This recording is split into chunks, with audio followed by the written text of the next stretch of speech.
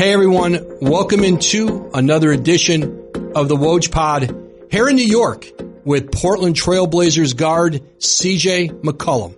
So we're completing a home and home series here. We did the pull-up podcast with CJ McCollum earlier. Now, welcome into the Woj Pod, CJ. I appreciate you having me on, man. It's an honor and a privilege. Well, thank you. So USA Basketball starts their national team camp in Vegas today, CJ. You were on the roster. Damian Lillard, James Harden, Anthony Davis, and now the roster looks very different. A lot of the established players in the league have pulled out of it. Why did everyone bail this summer? I think it was a combination of things.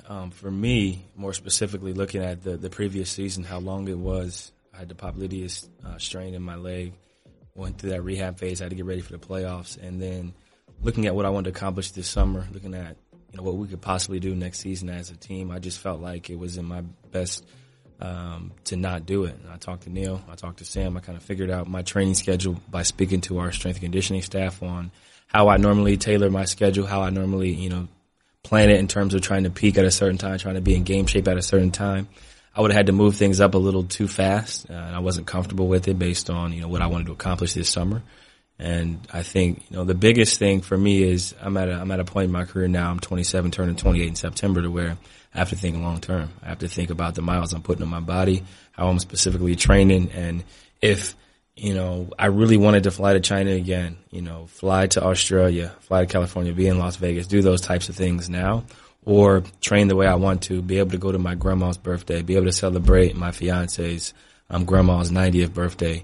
Those things that I miss out on all the time, like we talked about being present and being available, I felt like this was a great time for me to be able to have a kids camp in my hometown again, spend time with family, work out, still plan it accordingly, and be able to be ready for next season. I mean, everybody's different. I mean, everybody's got different reasons for playing, not playing. How much to that this tournament is really right up against training camp? If this had been it's the FIBA World Cup in China, it's starts the last day of August. Now there's a training camp. There's a tour through California, Australia. If this thing was happening in August and then you had most of September off, do you think the roster would look different?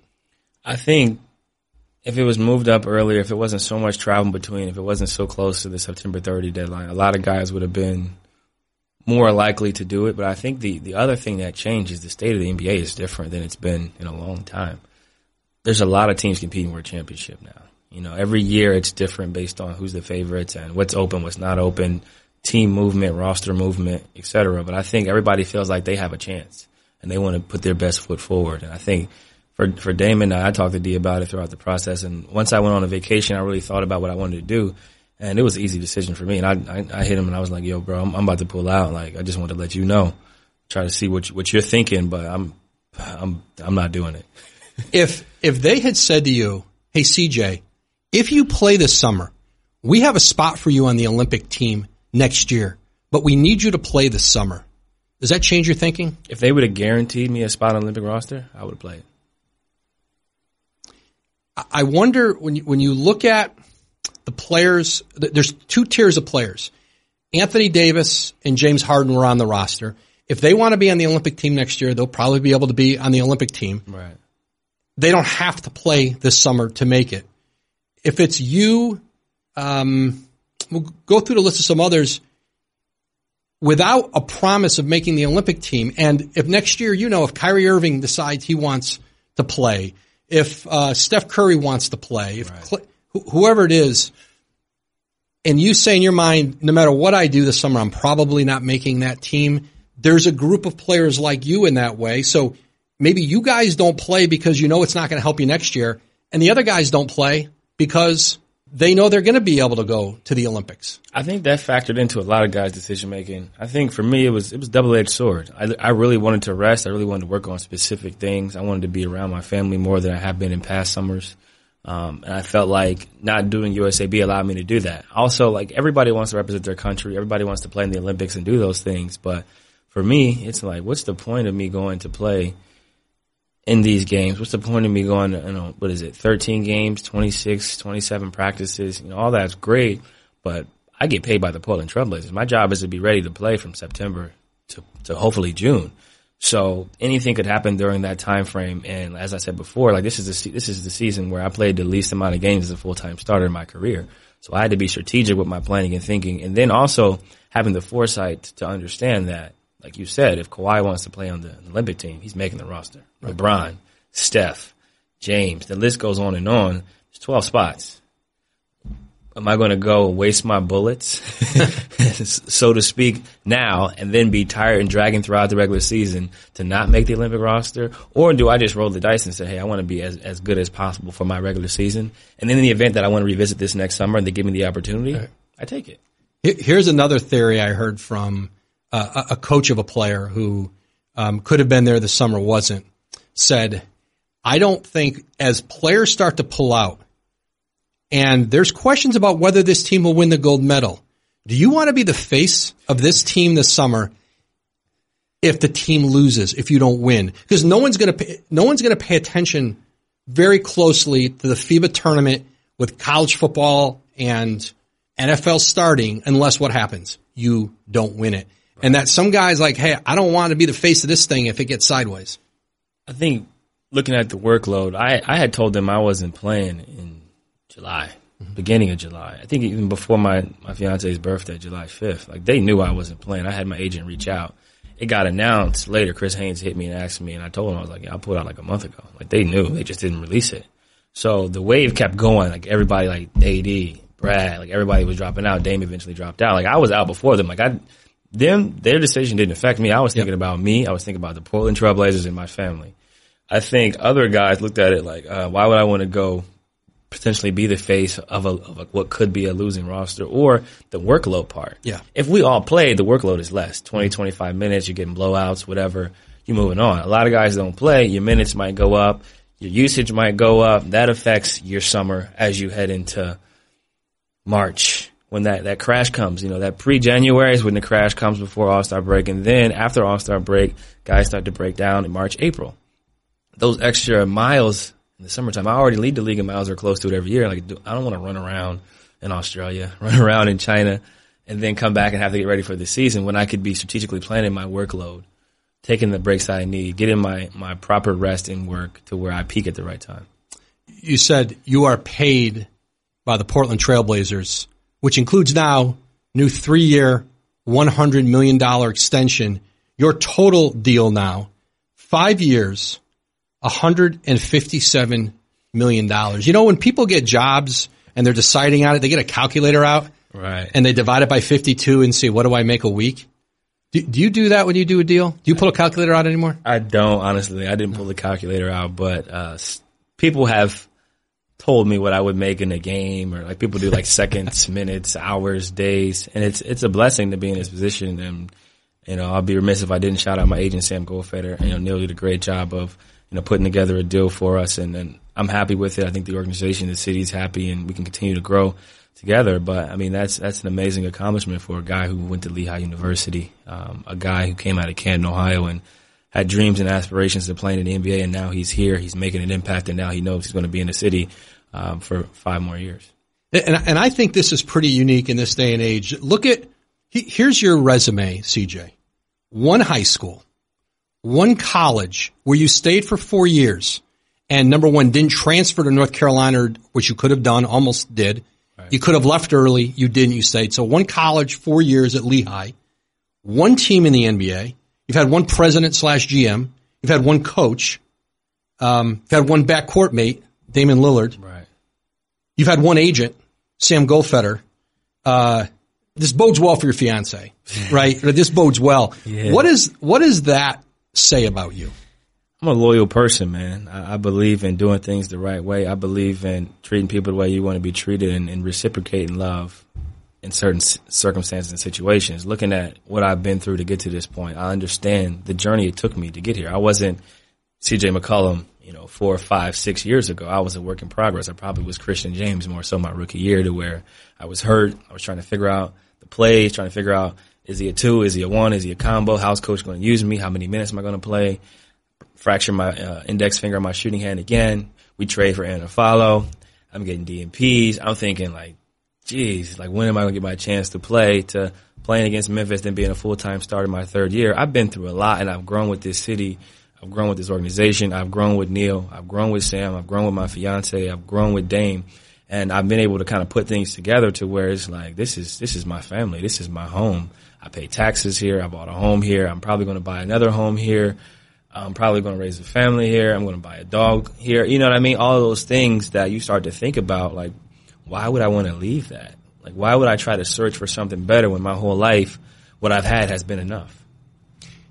You talked about this being a different NBA season, and that there are a lot of teams who can legitimately make the case, we could win it this year. We could get to the finals, right. And we could go through the list in the West. I think 1 through 5, maybe 6.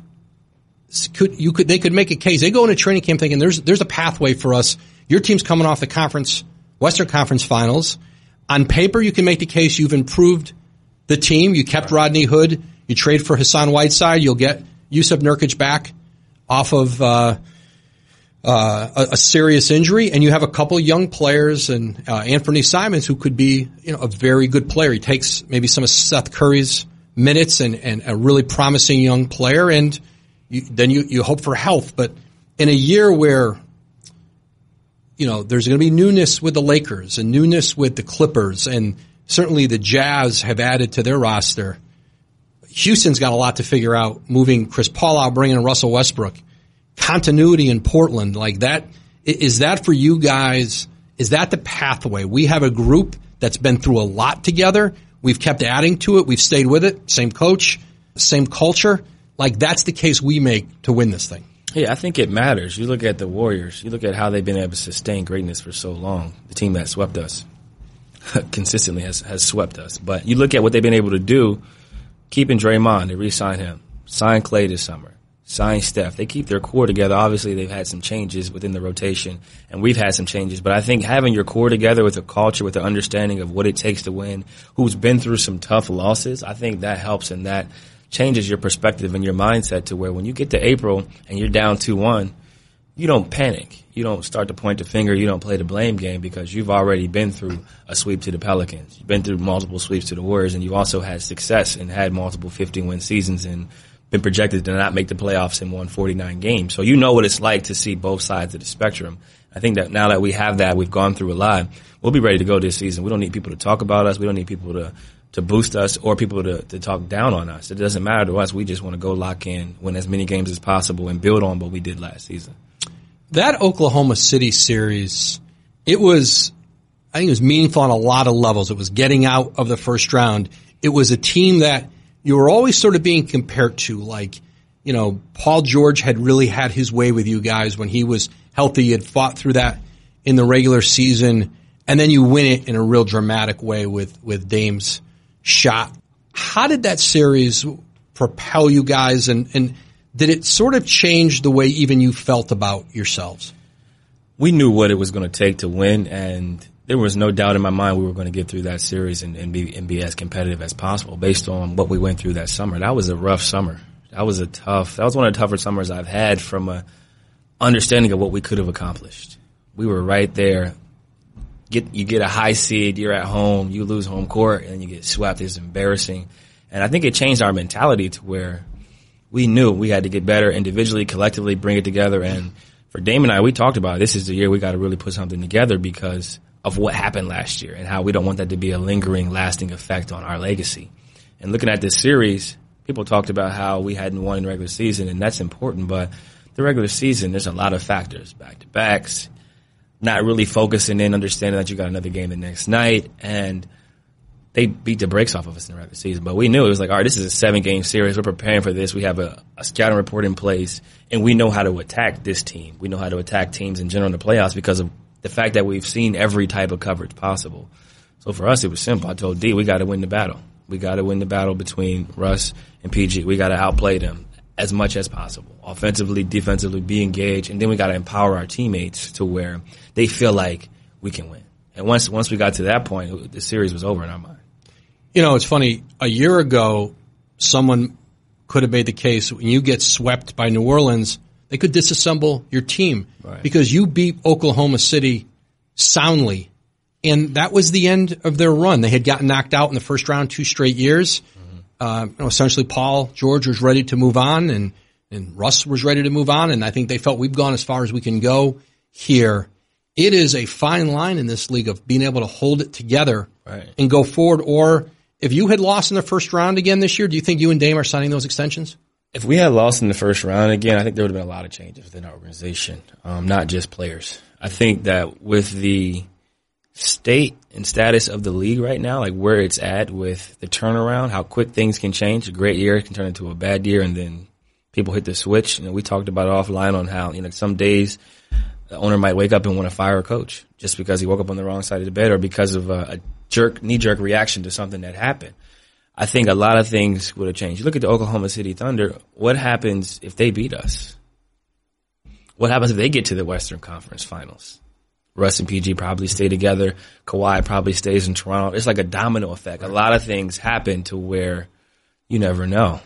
You never know what could happen, honestly. People don't factor in enough of luck. And that wasn't luck. You pounded Oklahoma City in that series.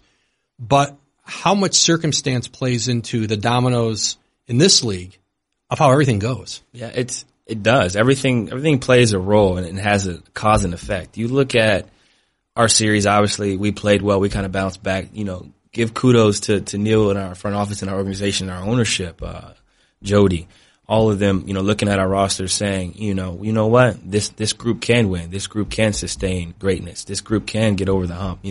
The late Mr. Allen having confidence and faith to not only draft 2 mid-major players, but extend them not once, but twice. You know what I mean? That takes a certain type of culture that he helped develop. And looking at the rest of the NBA, a lot can change in a day. A lot can change in a week, not just from free agency, but from tough wins and tough losses. And you look at the Lakers now, looking at, LeBron being there, AD being there, him kind of forcing his way there. Then you look at the Warriors.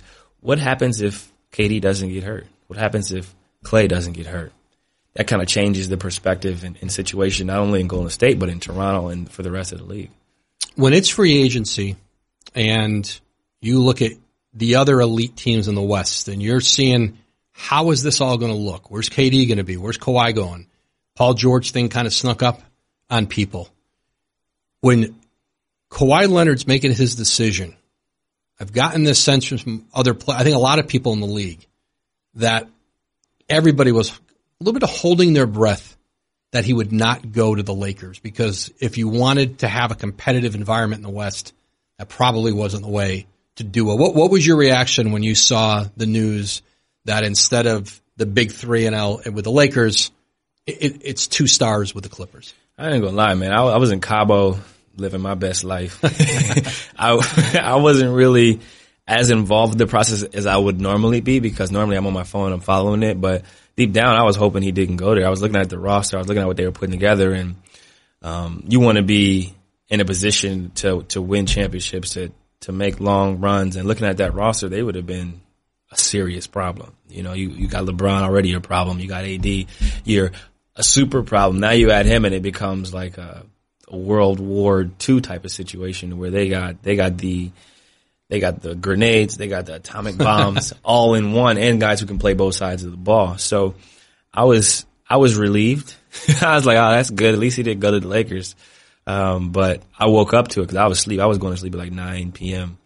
In Cabo. My brother texted me. It was like, I knew Kawhi wasn't built like that. And basically compliment him saying that he wanted to go against them as opposed to joining forces. And I mean, you can't knock a guy. A guy has a right to do whatever he wants to do. You can only hope, for certain situations that they avoid certain teams. The other thing too, I think what would have happened, and we would have been as guilty, we would have probably been most guilty of it at ESPN, but if Kawhi's with the Lakers, there's one team and then there's 29 others. The focus on one team this year would have been, I think, unlike anything we've seen, because anything with the Lakers is amplified. It just is it's the way this league, the popularity they have here all over the world.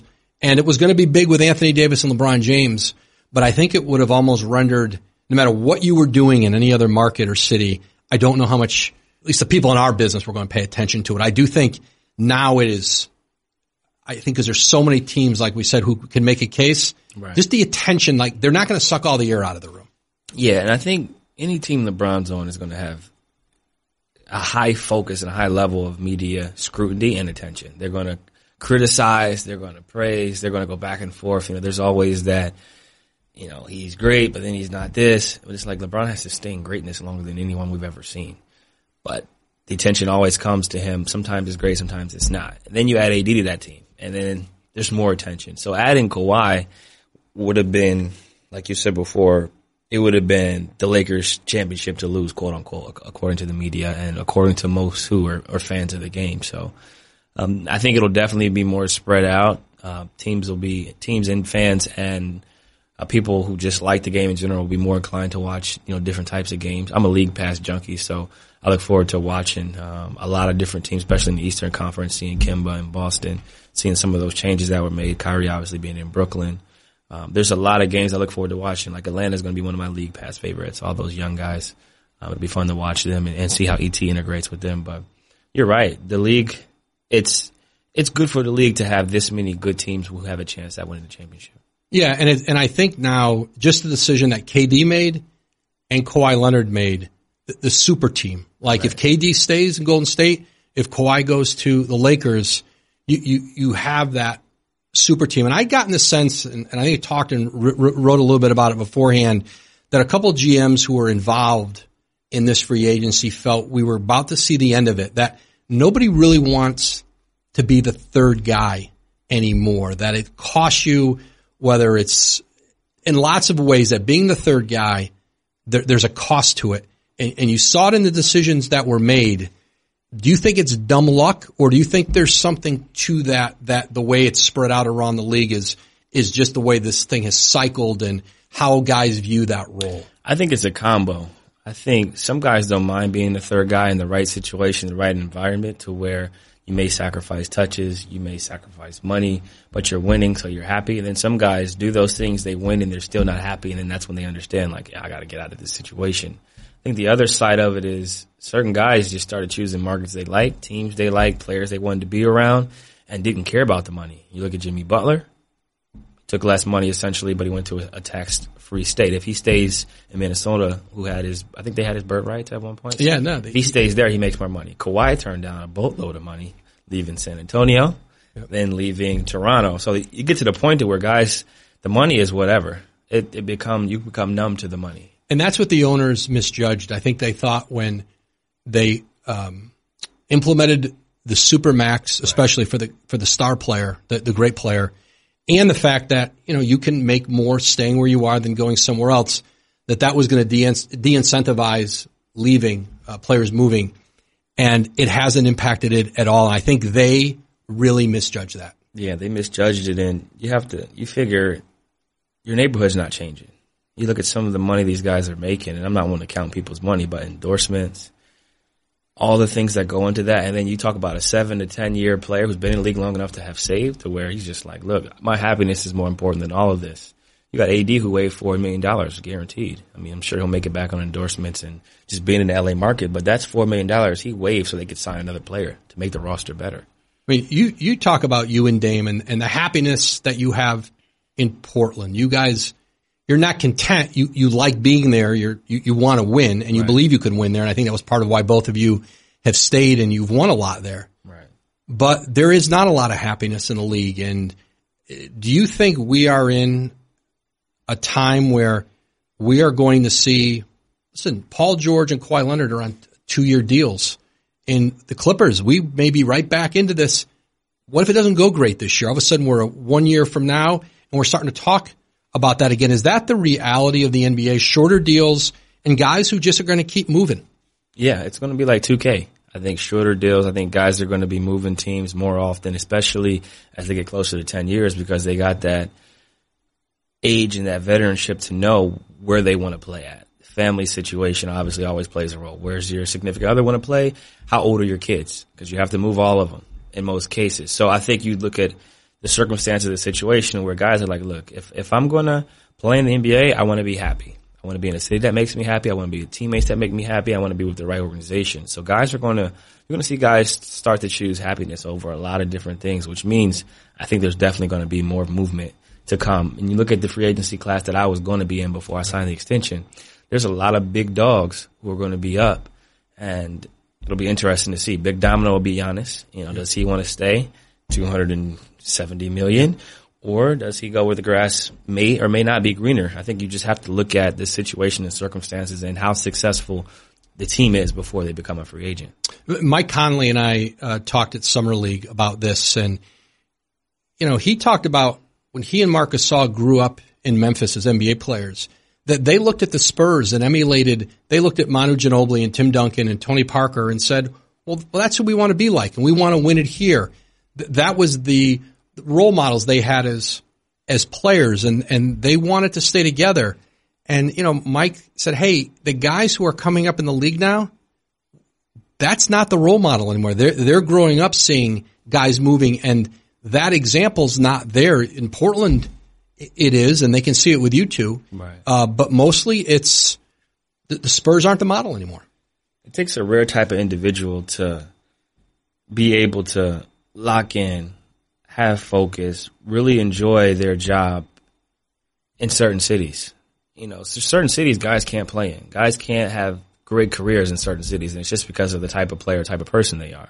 There's certain cities that I'm glad I wasn't drafted to when I was a rookie. Mm-hmm.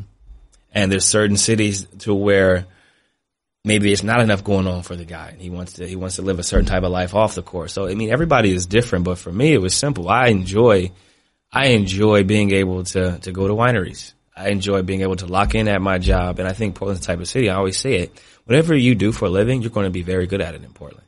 You have time to do it. Nightlife is to a minimum. You have great restaurants. You have great people, great fan support, great wine.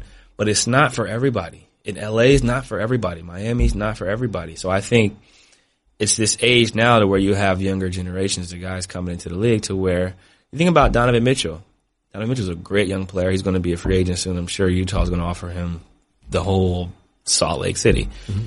He was sitting in on the decision for LeBron. He was there as a kid, That's as right. a fan, as a spectacle at the Boys Club, and now he's in the NBA. So this is the type of generation where you got 23, 24-year-old stars who first impressions of the NBA, besides Jordan and AI, is LeBron going to Miami. The NBA competition committee, GMs, coaches, they get together, they talk about rule changes on the court, some off the court. They put you in that group, CJ, and you said, I wish we would change this in the league, whether it's an on-the-court rule, something else. What would you change? That's a good question. I think looking at everything that we have a great league, the travel combinations they're making, shortening them back to back, shortening 3 and 4, 4 and 5. I think they're very, very cognizant of that. They've hired scientists and people to kind of study our travel and kind of compare that to our bodies, the effects it's having in the injuries. I think they've done a great job of paying attention to everything. I think from a player standpoint, I think a lot of people aren't happy with the rookie deals, being locked in on a scale, locked into a rookie deal for so long. You got certain players who have a certain level of talent that is above the pay grade they're at now. So I think that's something that they could potentially tighten up. I think, now that's collective bargaining. That's right. The union, right? That's us. That's you've got to go in and, we got to negotiate, and there needs to be able to meet us halfway. How about with officiating? How the league's officiated? What is allowed that shouldn't be allowed, or something that they need to crack down more on? I think, I don't go to the free throw line a lot. I average like 2.7 attempts a game, so I would like to go to the free throw line more. But I have to do a better job of selling fouls. But I think the referees are put in a tough spot. There's some really great referees and there's some average referees, just like there is in the NBA. Mm-hmm. There's really great players and there's average. And we all make mistakes, and I'm sure they make mistakes too because I've seen it. But it's a thin line between what guys you can talk to and what guys you can't talk to. That's become such a change in the league that there were referees from a different generation who would talk players. There were they had relationships. They knew each other. Right. And it seemed like the league over time, I think, wanted less of that conversation with officials, that they were taught more to not have that running dialogue. Even in your career, your time in the NBA, have you seen it change? Are they harder to speak to? Does it seem like it's almost legislated to sort of keep their distance from you? I think it just depends on the referee. I'm not going to group them all together. Mm-hmm. But for me personally, I mean, I have a good relationship with them because I don't say much. So when I do say something, they know like, okay, we got to pay attention to this because CJ doesn't really say much. He doesn't really complain. He's not really trying to I don't really talk. I don't have much conversation with them. So when I do, they respect and understand. But then you got guys who complain every possession. So then it's like, don't talk to me. And I get it because the guy is complaining. He's saying he's fouled when he wasn't fouled. He's saying he didn't foul when he clearly fouled. And you watch the replay and you're like, why are you complaining? Like, we watched you smack his hand. So I think it's a fine balance between guys who complain too much, and it makes it worse for some of the other guys because then the refs don't want to talk to anybody because it's like, look, you guys are complaining the entire game, and I get it.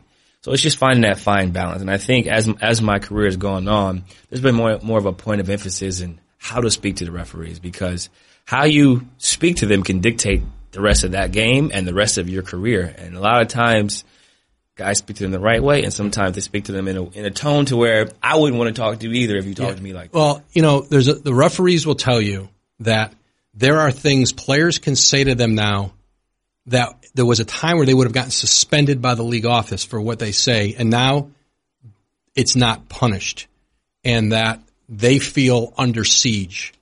You buy that? In some cases. I'm sure in some cases guys say some filthy things and disrespectful things. You're in the heat of the moment. You're playing the game where your livelihood's on the line, and you may feel like you were slighted. You may feel like the referee is too cool for school. And there are some referees that won't admit to being wrong. And there are some referees that, like, I'll say, hey, you missed this. Check this at halftime. They'll watch it. They'll say, my bad. I missed that one. You're right. And I'll be like, you owe me one. And they'll be like, nah, I don't owe you one, but I'll admit that I was wrong. So there's both of those. You have some referees who admit they're wrong and some referees who just will not admit they were wrong, and that's a problem. But you also have some players who've created these monsters to where they've been verbally abusive. They've made gestures at them. They've waved them off or flicked them off or whatever to where they felt disrespected as a man, I think, or a woman in some cases. I think that's when you have a problem to where we scarred them and they scarred us, and now it's a big issue. Is it important to learn do you use the first name of refs when you address them? Are you taught to do that? Yeah, our team is different in a sense that we pay attention to all the small things. We have the names of referees going into games, things of that nature, to where we quiz our rookies. Terry does a great job of making sure they know the referees' names. So that way when you go into a game, it's not Mr. Referee or hey ref, you know what I mean? It's a respect level. They should know your name and you should know their name. And if you don't, ask, because the rotation is crazy. Getting new referees every night. We talked about your path here, CJ. I think your draft in 2013 is one of the most interesting for a lot of different reasons. You were the 10th pick in 2013 out of Lehigh. Do you remember the 9 in front of you? Yeah, AB was my guy. He went number 1 to the Cavs. Anthony Bennett. Didn't work out great. Victor Oladipo, 2. Mm-hmm. 3 is Alex Len to Phoenix Suns. Oh, no, Otto Porter. Yes. DC. 4 was Alex Len. Cody Zeller, 4. Cody Zeller, 4. Then Alex Len, 5. Nerlens, 6. Yep. 7, Ben McLemore. Yes. 8, Kentavious Caldwell-Pope. Mm-hmm. 9, Trey Burke. I know you're going to remember that one. Trey Burke, who was traded to Utah. Yes. And then me, Michael Carter-Williams, 11. Steven Adams, 12. Steven Adams, 12. Giannis was 16 Giannis or was 13? 15. Right? Think of that. 2 drafts. Let's see. Kawhi Leonard was, 2011 draft? Yeah. And this was two drafts where the 15th pick became very good. A superstar. Beyond a superstar, right? Giannis Antetokounmpo was 15th in your draft. If we were to redraft your draft, and then you go behind you. So you have Giannis at 15. You go back. Hardaway Jr. still. Hardaway Jr. at 24. Reggie Bullock. Rudy Gobert at 27. And then after that, so if you're going to redraft it, Giannis Antetokounmpo, he's going Rudy Gobert. I'm not putting them in an order. I'm just saying that key guys, right? Rudy. Victor Oladipo, right? Steven Adams. Then Kelly Olynyk had a good career. Dennis Schroeder. And this is rare too. 3 seniors in that draft. You remember who the other 2 seniors were? You don't see seniors in the first round anymore. Jeez, seniors. Yep, they were back to back. Mason Plumlee and Solomon Hill. Oh, Solo. Yeah, Solo was late first. So what? You're a GM. You can go back and redraft.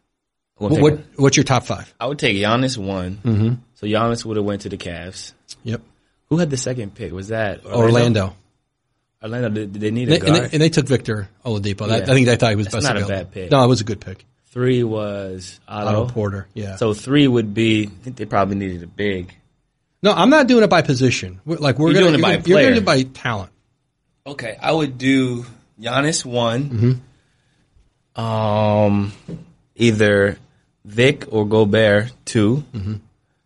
I would probably put me like 4. I would go 4 second because 3 was Otto Porter, right? Yeah, I'd move him back behind you guys. Yeah.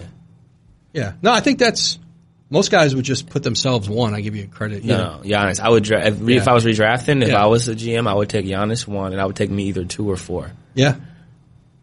No, it's But you can throw 3 bigs in there. You can throw them in there consecutively. Basically, you could go Vic, and then you could go Rudy, Steven Adams, myself, and and you look at this is pretty rare. 4, 5, 6, Zeller, Len, Noel, McLemore, Caldwell Pope, Trey Burke, and 4 to 9. I mean, some of those guys are barely in the league; they're on minimum deals. Cody's had a solid career, a lot of some injuries, and Charlotte and other guys are should be on their second contracts or minimum guys. It's crazy. It's how inexact the thing is. It's not where you're drafted, and I think it's funny because when I got drafted 10, I looked at all the 10th picks. Paul Pierce, Paul George. Was Dirk 10? No. I don't think he was that late. I think Nash was like 13. You know what? Wasn't Dirk in the Pierce draft, and he was 9th. He was ahead of him, or maybe 1 ahead. Yeah. So I looked at all those guys, and I was like, all right, I want to be a guy that gets drafted 10 that people can remember. And hopefully, when I retire, I'm like a guy that they mention as one of the best picks at number 10. When we went through the list of CJ McCollum loyalty, I left off maybe the most loyal part of your life, the Cleveland Browns. Yes. LeBron grew up in Akron, sort of became a Cowboy fan. Right. I bet you had a lot of friends who were just like, the Browns suck. I'm not rooting for these guys. I'm going to go pick who's good.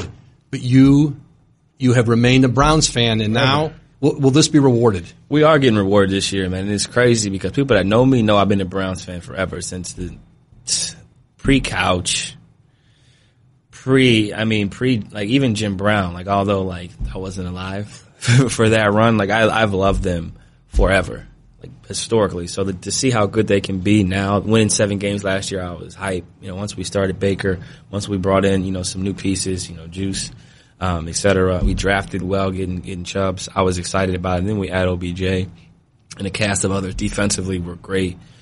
This is the year I think we win 10 games, get to the playoffs and make some real noise. And it's a reward for being loyal when all my friends were leaving. My brother stayed loyal. Jeremy, shout out to my guy J-Man, he stayed loyal. Not a lot of guys that stayed loyal to the Cleveland Browns in my era, so I'm happy to see it. And it's funny because when I was getting sweet prices last year versus sweets on this season, and how opening night sold out, all these games are sold out, but I'm still going to probably get to 2 or 3 games. It's crazy how many people bought tickets early instead of waiting until last minute. So you'll get to some games in September. Yeah, I went to 3 last year. I'll probably go Browns-Rams on the 22nd. I'm going Monday night against the Jets here. I'm working on tickets to at San Francisco the day before we play the Nuggets in a preseason game. I'll probably get a suite, take some of the guys out. That'll be 3, and I might opening night against the Titans. It's asked me to speak to the rookies, but I don't think I can make it because I got a photo shoot in LA. Have you gone in and talked to Brown players before, where the team brought you in? No, I haven't. But this is your first invite to do that. Yeah, this is my first invite. But I get invited to training camp pretty consistently, and I talked to a lot. I went and talked to Juice on the field. I talked to Demarius Randall. I talked to a lot of those guys, and we cool. And they need to come on the podcast. Juice, all of y'all need to come on the podcast. It's not easy. Shake and bake. It's not it. So the pull-up pod, we talked about it at the beginning, just named one of Esquire Magazine's top 15 sports podcasts of 2019. So appreciate it, man. Congratulations. Thank you on that. But you do it 52 weeks in a year. you're doing 40 plus podcasts. That's a lot. It's a lot of guests. It is not. And you think, hey, listen, I'll be my own booker, right? I've got relationships with guys, and it's a different world, man. It's a different world depending on the athlete. As an athlete, I appreciate the people who are punctual, on time, who live up to their commitments. I appreciate it. And for those of you that don't, it's okay. We can build on this. We can work together and figure it out. But it is hard to book guests, especially when you got schedules. It's easier to deal with certain people, but it's hard to deal with a lot of athletes directly because their schedule's constantly changing. They forget. Their phones are flooded. Lots of messages. So I'm really looking forward to expanding and getting into the variety of guests. I had my guy on from the Chicago White Sox, Tim Anderson. I've had a lot of different guests on to where I want to venture into the rap world and start to get a lot of different guys.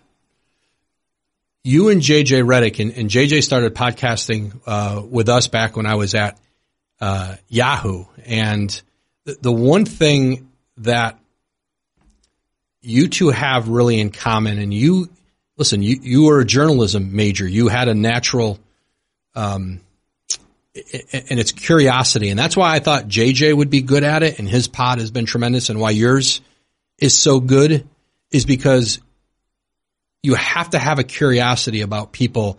And I think people ask, like, to me, that's more important than almost anything else in doing one of these. Yeah, you got to be curious. You have to be comfortable with people criticizing you. You got to be more cognizant of your words, what you say, because I had kids at my kids' camp who were 5 to 16 who listen to my podcast on their morning drive with their parents. So when I have certain guests on who use certain words, I have to be cognizant of that because of the age and amount of people that are listening. So I think it's cool to hear people like that stop me in the street and say, hey, I'm listening to your podcast right now and show me. It's a different type of feeling because when you're first doing it, you're like, I wonder who really wants to hear me speak. And then you hear how your voice sounds and you go through this psychological thing to where, like, I sound weird. And eventually it grows and you get more comfortable with talking and sharing your opinions on things, and it is a great time. And then was the KD, post-KD episode last year the first time, like, you got dragged into it with your pod? Yeah, that was fun, though. We had a good time, messing with that. And, KD and I are good friends, so I've known him for a while, and we could talk behind the scenes. And then, I gave him a lot of wine for those episodes, and he gave me some great ratings. So we'll get him back on at some point. I actually need to hit his line. It's been a little while, tap in with him, but that was a great episode, and it was a favor for a favor. He did a favor for me, and then I went on the boardroom the next year. Yeah, well, listen, CJ, your pod has been tremendous. Congrats again on the success of that new 3-year, $100 million extension, and a Blazers team that is maybe on paper could be as good as you played on. Thanks for jumping in here with me. Great to see you here in the city. Good to be on, man. You need me anytime, and I'll make time for you. Thanks for listening to this episode of the Woj Pod. A big thank you to our guest today, Portland Trailblazers guard CJ McCollum. Remember, you can subscribe and listen to new and archive episodes of the Woj Pod wherever you get your shows. We'll catch you next time.